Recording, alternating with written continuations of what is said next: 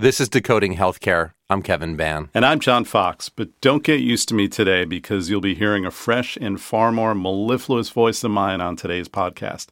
My good friend and colleague here at Athena, Jessica Sweeney-Platt, will be stepping in to join Kevin for the next few episodes. Be gone with you, John Fox. Oh, come on, Kevin. Mellifluous. Be nice. I don't even think I pronounced that correctly, but you are right. Jess is fantastic. You know, here at Athena, she sets strategy for our relationships with large healthcare systems. Not only, she also has co-led a lot of research into the Athena network to understand best practices. Subsequently, she's a serious healthcare wonk who has deep insight into really what makes things click and how providers can use technology more efficiently. Well, we're lucky to have a deep bench here at Decoding Healthcare.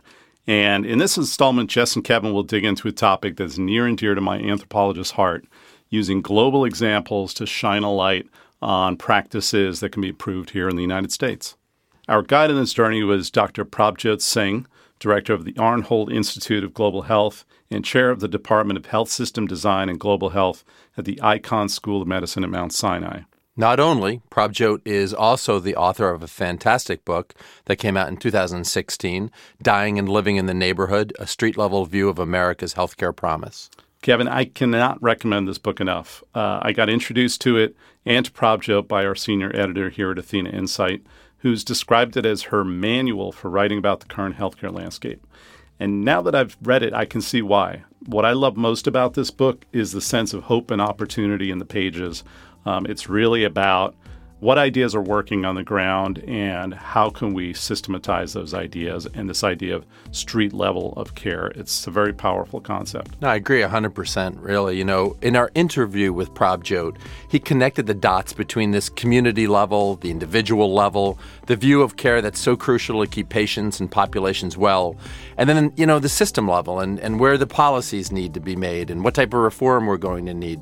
Fascinating. Well, we talked about what's needed to build true capability for frontline caregivers in these communities.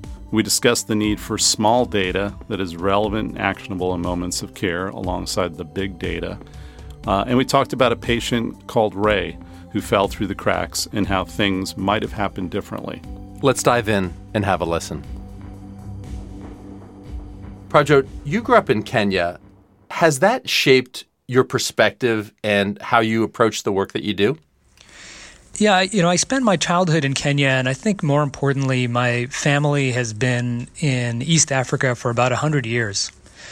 And through the stories of learning about my parents, my grandparents, great-grandparents in the region, I really was impressed by the richness of how much they were do-it-yourself sort of people, and how much they worked really hard to learn Swahili, the language that's spoken in that area. They built businesses with Kenyans. They took part in helping organize some of the first unions in Kenya, and they got to really know the place so much so that I, even though I spent my childhood there, it feels like a place that's very familiar to me. I think the way that it's really shaped my work here in the United States is that I always remember that there's other ways to do things. And it's so imprinted into my memory as a child, as a young adult growing up, that however smart we think we are, however many experts or, how confident we feel about a set of solutions, there's just different ways to approach it. And I can't forget that. And that's really how Kenya stays with me as I do work here. I was really struck in some of your writing about healthcare and structures of healthcare outside of the United States. And, it strikes me that we associate more technology and more kind of complexity with a higher degree of quality of care to a certain extent, and that is not the case in some of the other countries that you've worked in. Can you talk a little bit about how you see the conflation of sort of complexity of care or technological intensity of care and how that is different in different parts of the world? Yeah, absolutely. I've spent most of the time that I've spent working in the global settings have been across sub-Saharan Africa, ranging from East to West Africa. And I usually do so in very rural places. And so in these contexts, there's a incredible pressure on budgets. to the degree that maybe even unrecognizable to us in the U.S. And as a result, one thing that people know for certain is that you may not have tools or technology or even sometimes infrastructure, but one thing that I think we often overlook in the U.S. is people. And, that may come as an odd thing to say because, obviously people play such a huge role in healthcare jobs, in the growth of the U.S. healthcare sector. But what I mean by that is wherever you see will and skill in communities, in all of the settings I've worked in abroad, people take that very seriously because they have to. There's oftentimes no skilled, trained clinical practitioner in an entire area. And so instead, you've got to take that will and skill from communities and then start to identify, through really rigorous selection processes, who is not only willing to but able to step up and take part in care. And what you get as a result of that real high-pressure process is a very different dialogue from, patient engagement, caregiver support, which we hear in the U.S., but actually a recognition that the health of a community and the healthcare system are kind of forged hand in hand, literally.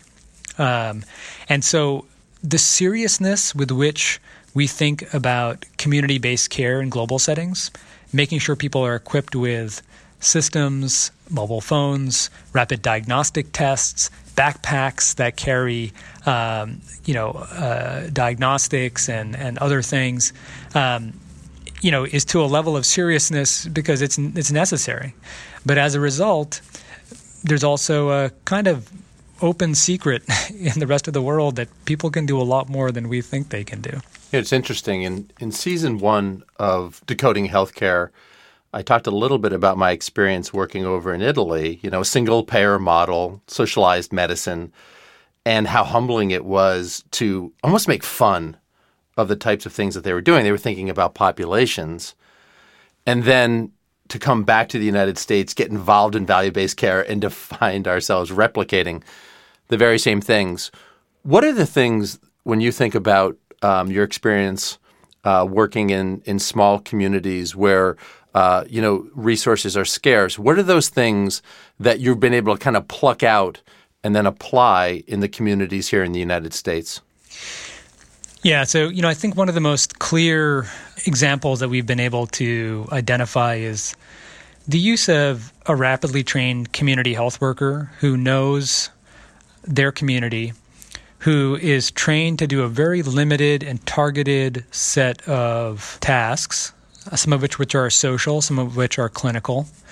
In global settings, it may be a child with a fever. Somebody in the neighborhood is trained to assess if they have malaria or pneumonia and then treat them on the spot.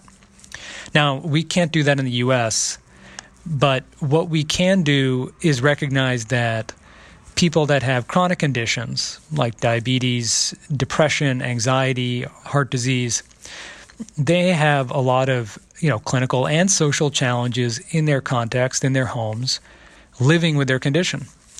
And so, one thing that we really recognized is that there's a lot of work on care coordination related to chronic conditions, but there isn't such a huge emphasis on continuous skill building in the people themselves around self-management. And that is a real opportunity for a skilled network of health coaches or community health workers in neighborhoods. And so, that's one example where you see really excellent evidence being produced about the results at places like the Penn Center for Community Health Workers.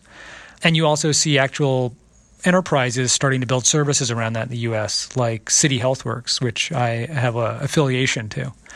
And I think the opportunity is that, this is scratching the surface of what are the analogs that we can find in global settings that we could potentially repurpose or refocus for our specific needs here.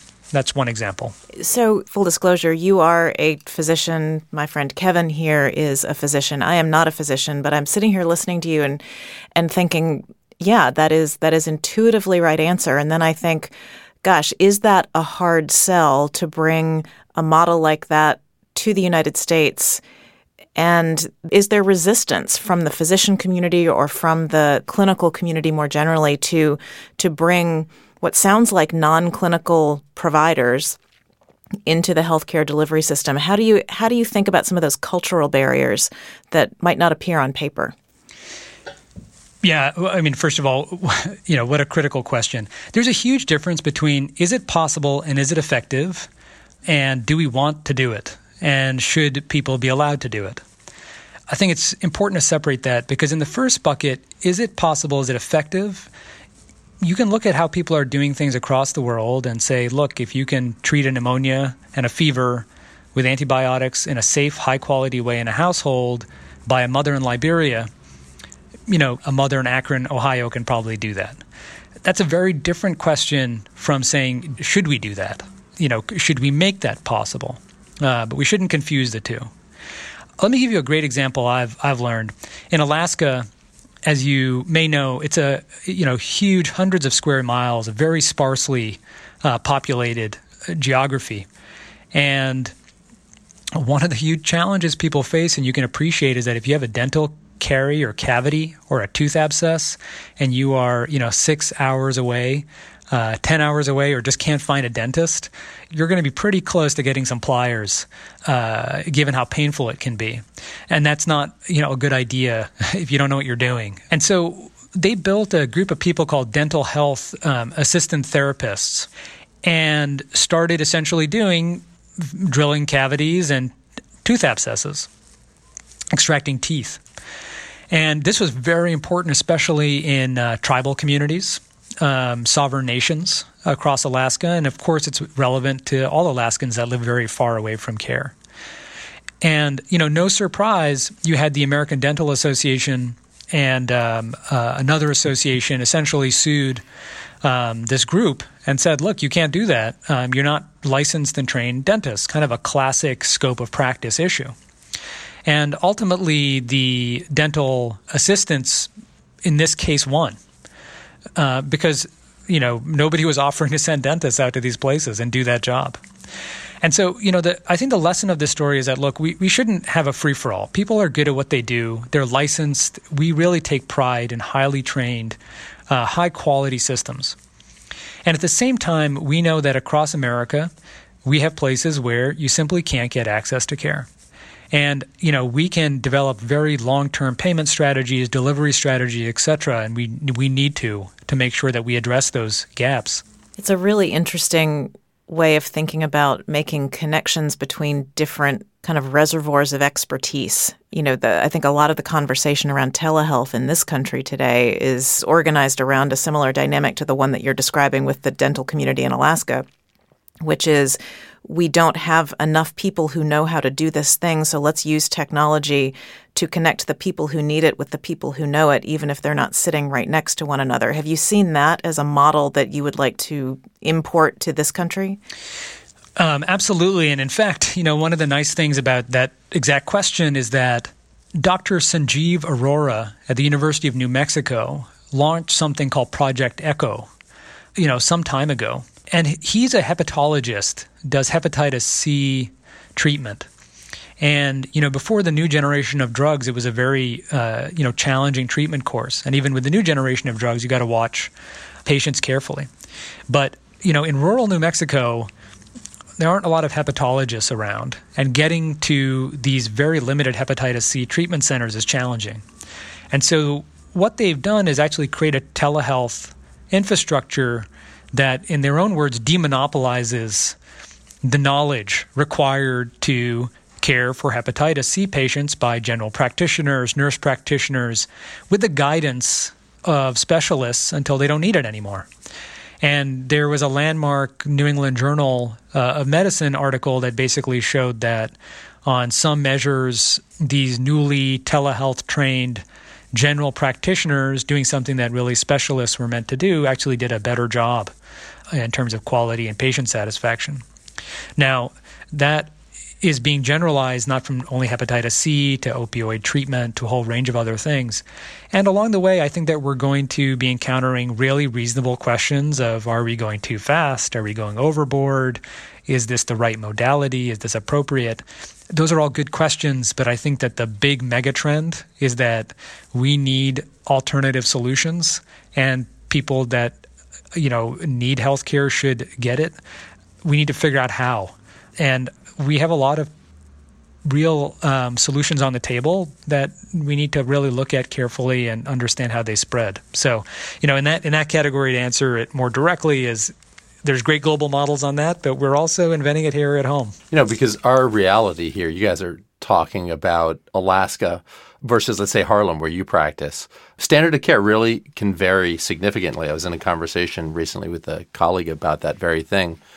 So how does this play for you in Harlem? You walk away, or you have exposure to all of these different models of care that are happening in underserved areas.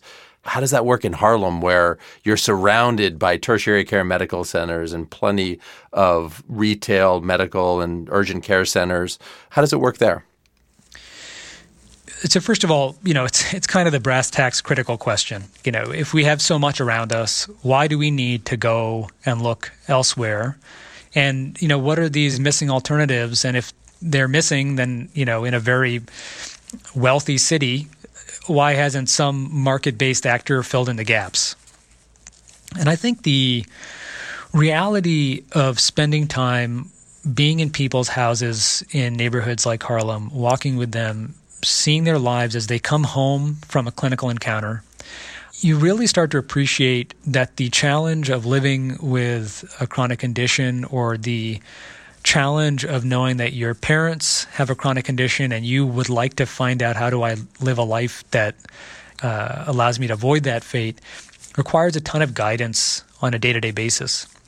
And so that's, again, why we really focused on the development of a network of health coaches, which Mount Sinai partnered with the organization City HealthWorks to develop the clinical model, the business model, and the operating model, which City HealthWorks now trains and manages this network of health coaches around chronic condition management and connectivity to social services.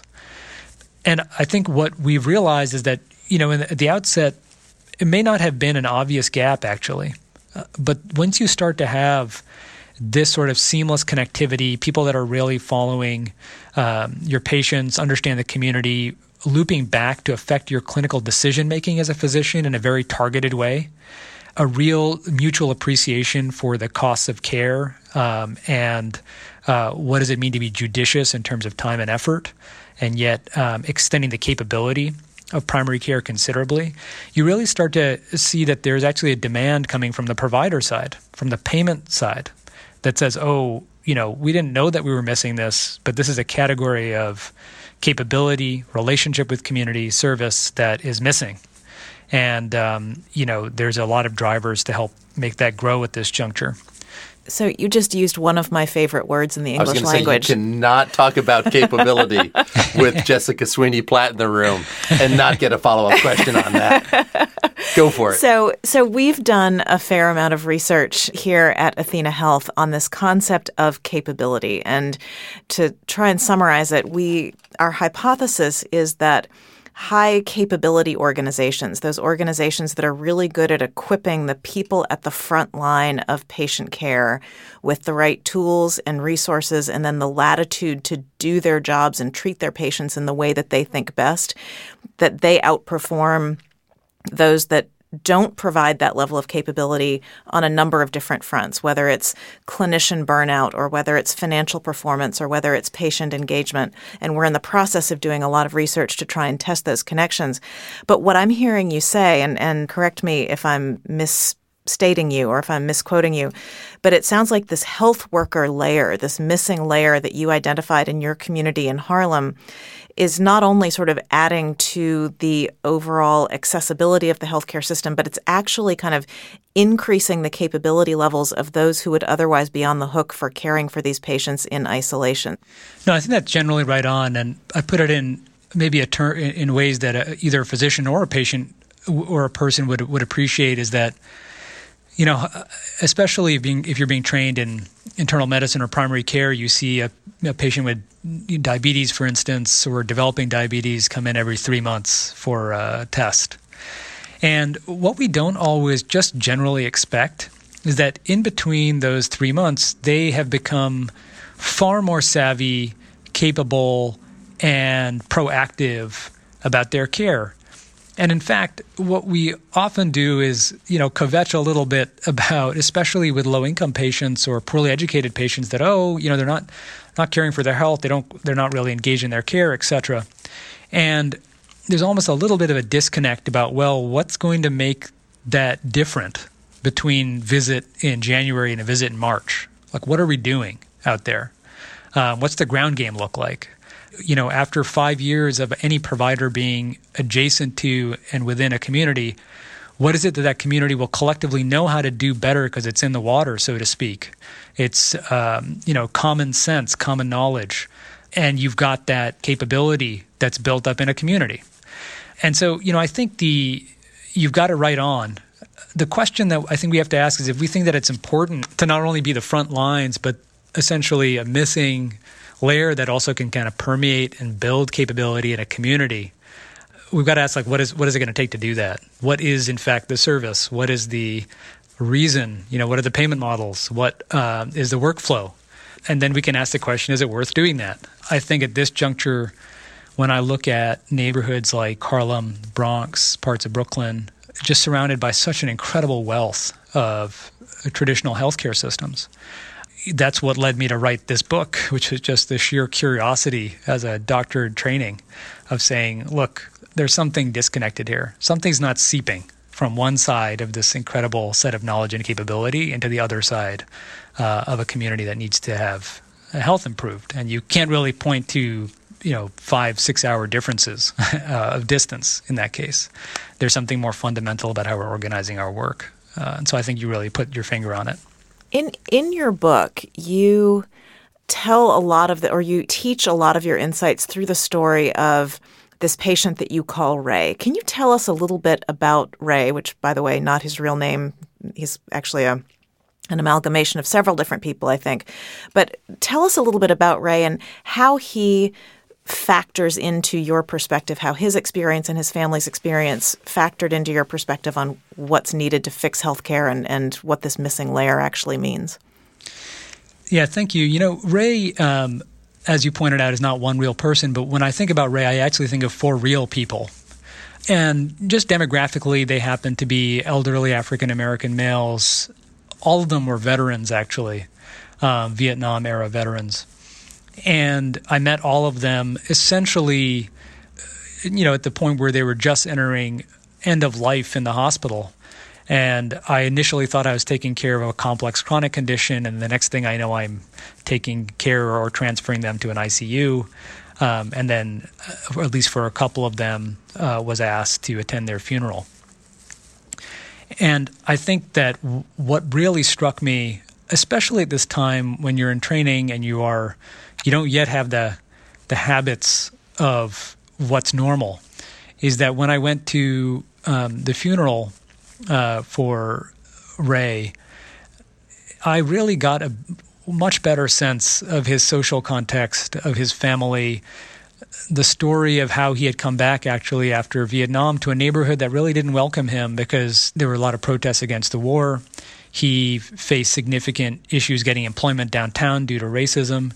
And he lived in a neighborhood due to redlining and other kind of structural racist practices, kept him, out of an opportunity zone, despite being motivated initially, and essentially grew kind of despondent. And over time, essentially began to live an unhealthy life that led its way into chronic conditions and then into the hospital. And I was just so struck by knowing that story backwards, by first taking care of essentially a complex clinical condition, and then finding out something about how it really came to exist. And I really was perplexed and troubled that my core training was really at this, at the final yard line of a challenging and tragic situation rather than anything earlier. I think that there's a lot of ways to parse that story. You can say, oh, are you saying that we need more prevention? Are you saying that we need better primary care? And I'd say, well, maybe, both of those things, but more broadly, it just felt backwards, and that somehow we were not connecting at the right time at all. And that's what led to trying to figure out how would you do that.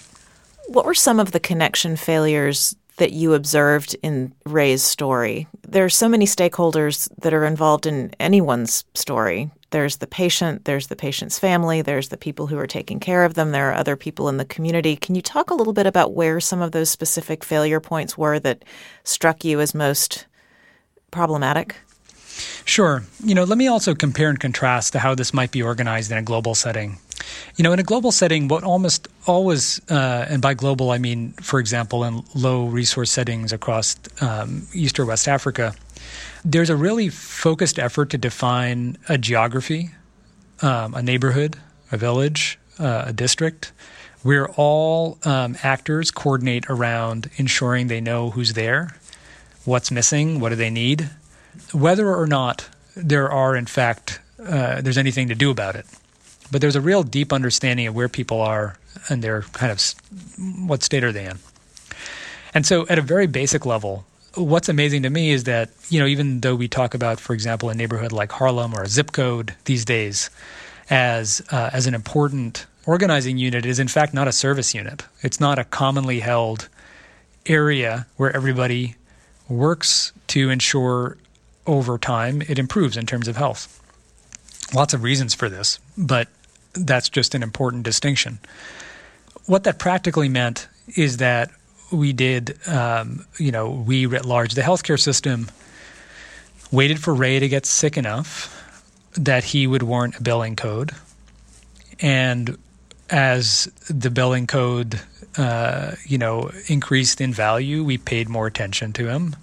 And that cycle continued in a largely fee-for-service system until he was, severely hospitalized and then passed away. Do you think that the work that's being done around value-based care, and I think for 10 years now, at least, we've been talking about the move towards value-based reimbursement. But nonetheless, are you hopeful about value-based care? Do you I think a lot of us are even sick of that term, quite honestly. Sure. Well, but we're raising our hands here in the Decoding Healthcare podcast booth. But is it a step in the right direction? Is it the right place where to start? Well, I think so. First of all, yes, it's a step in the right direction, but it also helps us clarify what won't be accomplished or why it's hard along the way. It's a term that reflects transition. And it's literally a rate, it's an equation, outcomes over dollars spent. And it fundamentally reflects a system that's trying to change towards valuing health more. And there's a lot of different ways to satisfy that equation, as we know. But what it really does, at least for us, and as being part of a health system that's committed to moving pretty aggressively in that direction, it means that for a primary care physician, instead of thinking about, and their team thinking about 20 people a day that are going to come into the visits, they have to think about, a panel of 2,000 people and what are they doing for them every day. Now, that's a huge shift. Being capable to actually act upon that shift is really hard. And there's so many pieces involved that are relics of doing things in a fee-for-service environment that making that transition's hard. I think people on the ground get a little frustrated at times about being lectured about the theory. And they're really looking for, a step-by-step, how do we do it? Let's get on our way. It generally makes sense, but, I would like to just have this be the new normal. And that's hard, especially when all of this is, still in motion over the course of at least this past 10 years. I'll also just kind of point out that value-based care also doesn't necessarily lead us to healthier communities or a healthier country. I think it's a step in the right direction but it also reveals that there are real limits. Value-based care is usually very tightly defined around what clinical systems can and should do. There is a broader focus about as people's essential needs, otherwise termed social determinants of health. And those two conversations don't always intermix very clearly and sometimes create a lot more confusion. But if the purpose of all of this is to move the arrow towards health, a healthier country, healthier communities at much lower cost, I think that this is a step, but we're probably missing a bunch of logical pieces ahead to get there. We talk a lot about the challenges of data exchange and interoperability on this program. It's kind of a favorite topic of ours. And, as you probably know better than just about anyone, getting the data to move between traditional care settings that are wired and set up to do that is really problematic still. So you're talking about adding another layer to this challenge in terms of getting data to community organizers and individuals. Do you have any ideas, or do you have the answer for how we get from here to there? What's the thing that gets you most excited on that information front? Because I completely agree with you, and Kevin's going to nod his head too, that is the backbone to all of this. Yeah, you got the big data, and now you're talking about the small data, and you want to lay the small data, and it makes a lot of sense but how do you do that? Well, one thing I will not do is to, on the Athena podcast and to an audience of people that deeply understand, health IT, is to, pretend that I really deeply understand how you transition our current enterprise system into the future. Fair enough. I'm a doctor too. I know nothing about that. Feel safe here. Safe space. This is a safe space. Yeah. But what I will do is come back to a comment that you made about your theory at Athena, that empowering and building capability in the front line is one of the most important things you can do in an organization. And if that becomes a guiding principle, then you're facing actually a fairly tight kind of human-centered design and technology question, which is what constitutes the minimal information that you need to motivate action in ways that are aligned with kind of very practical, effects that you'd like to see over time. And that itself is a problem set that I just don't see with the vast expenditures in information technology, across the U.S. The intensive focus on what is the frontline user doing, what is their cognitive load, how can we allow them to feel more enmeshed with their colleagues and in touch with the people they're caring for as a central problem set. And the reason why this is such a appealing problem set is that when we look in global settings, that's in many ways the only problem set that has framed digital health in, northern Ghana, for instance, or in Rwanda. You have a huge focus on the front line because there isn't necessarily lines behind the front line.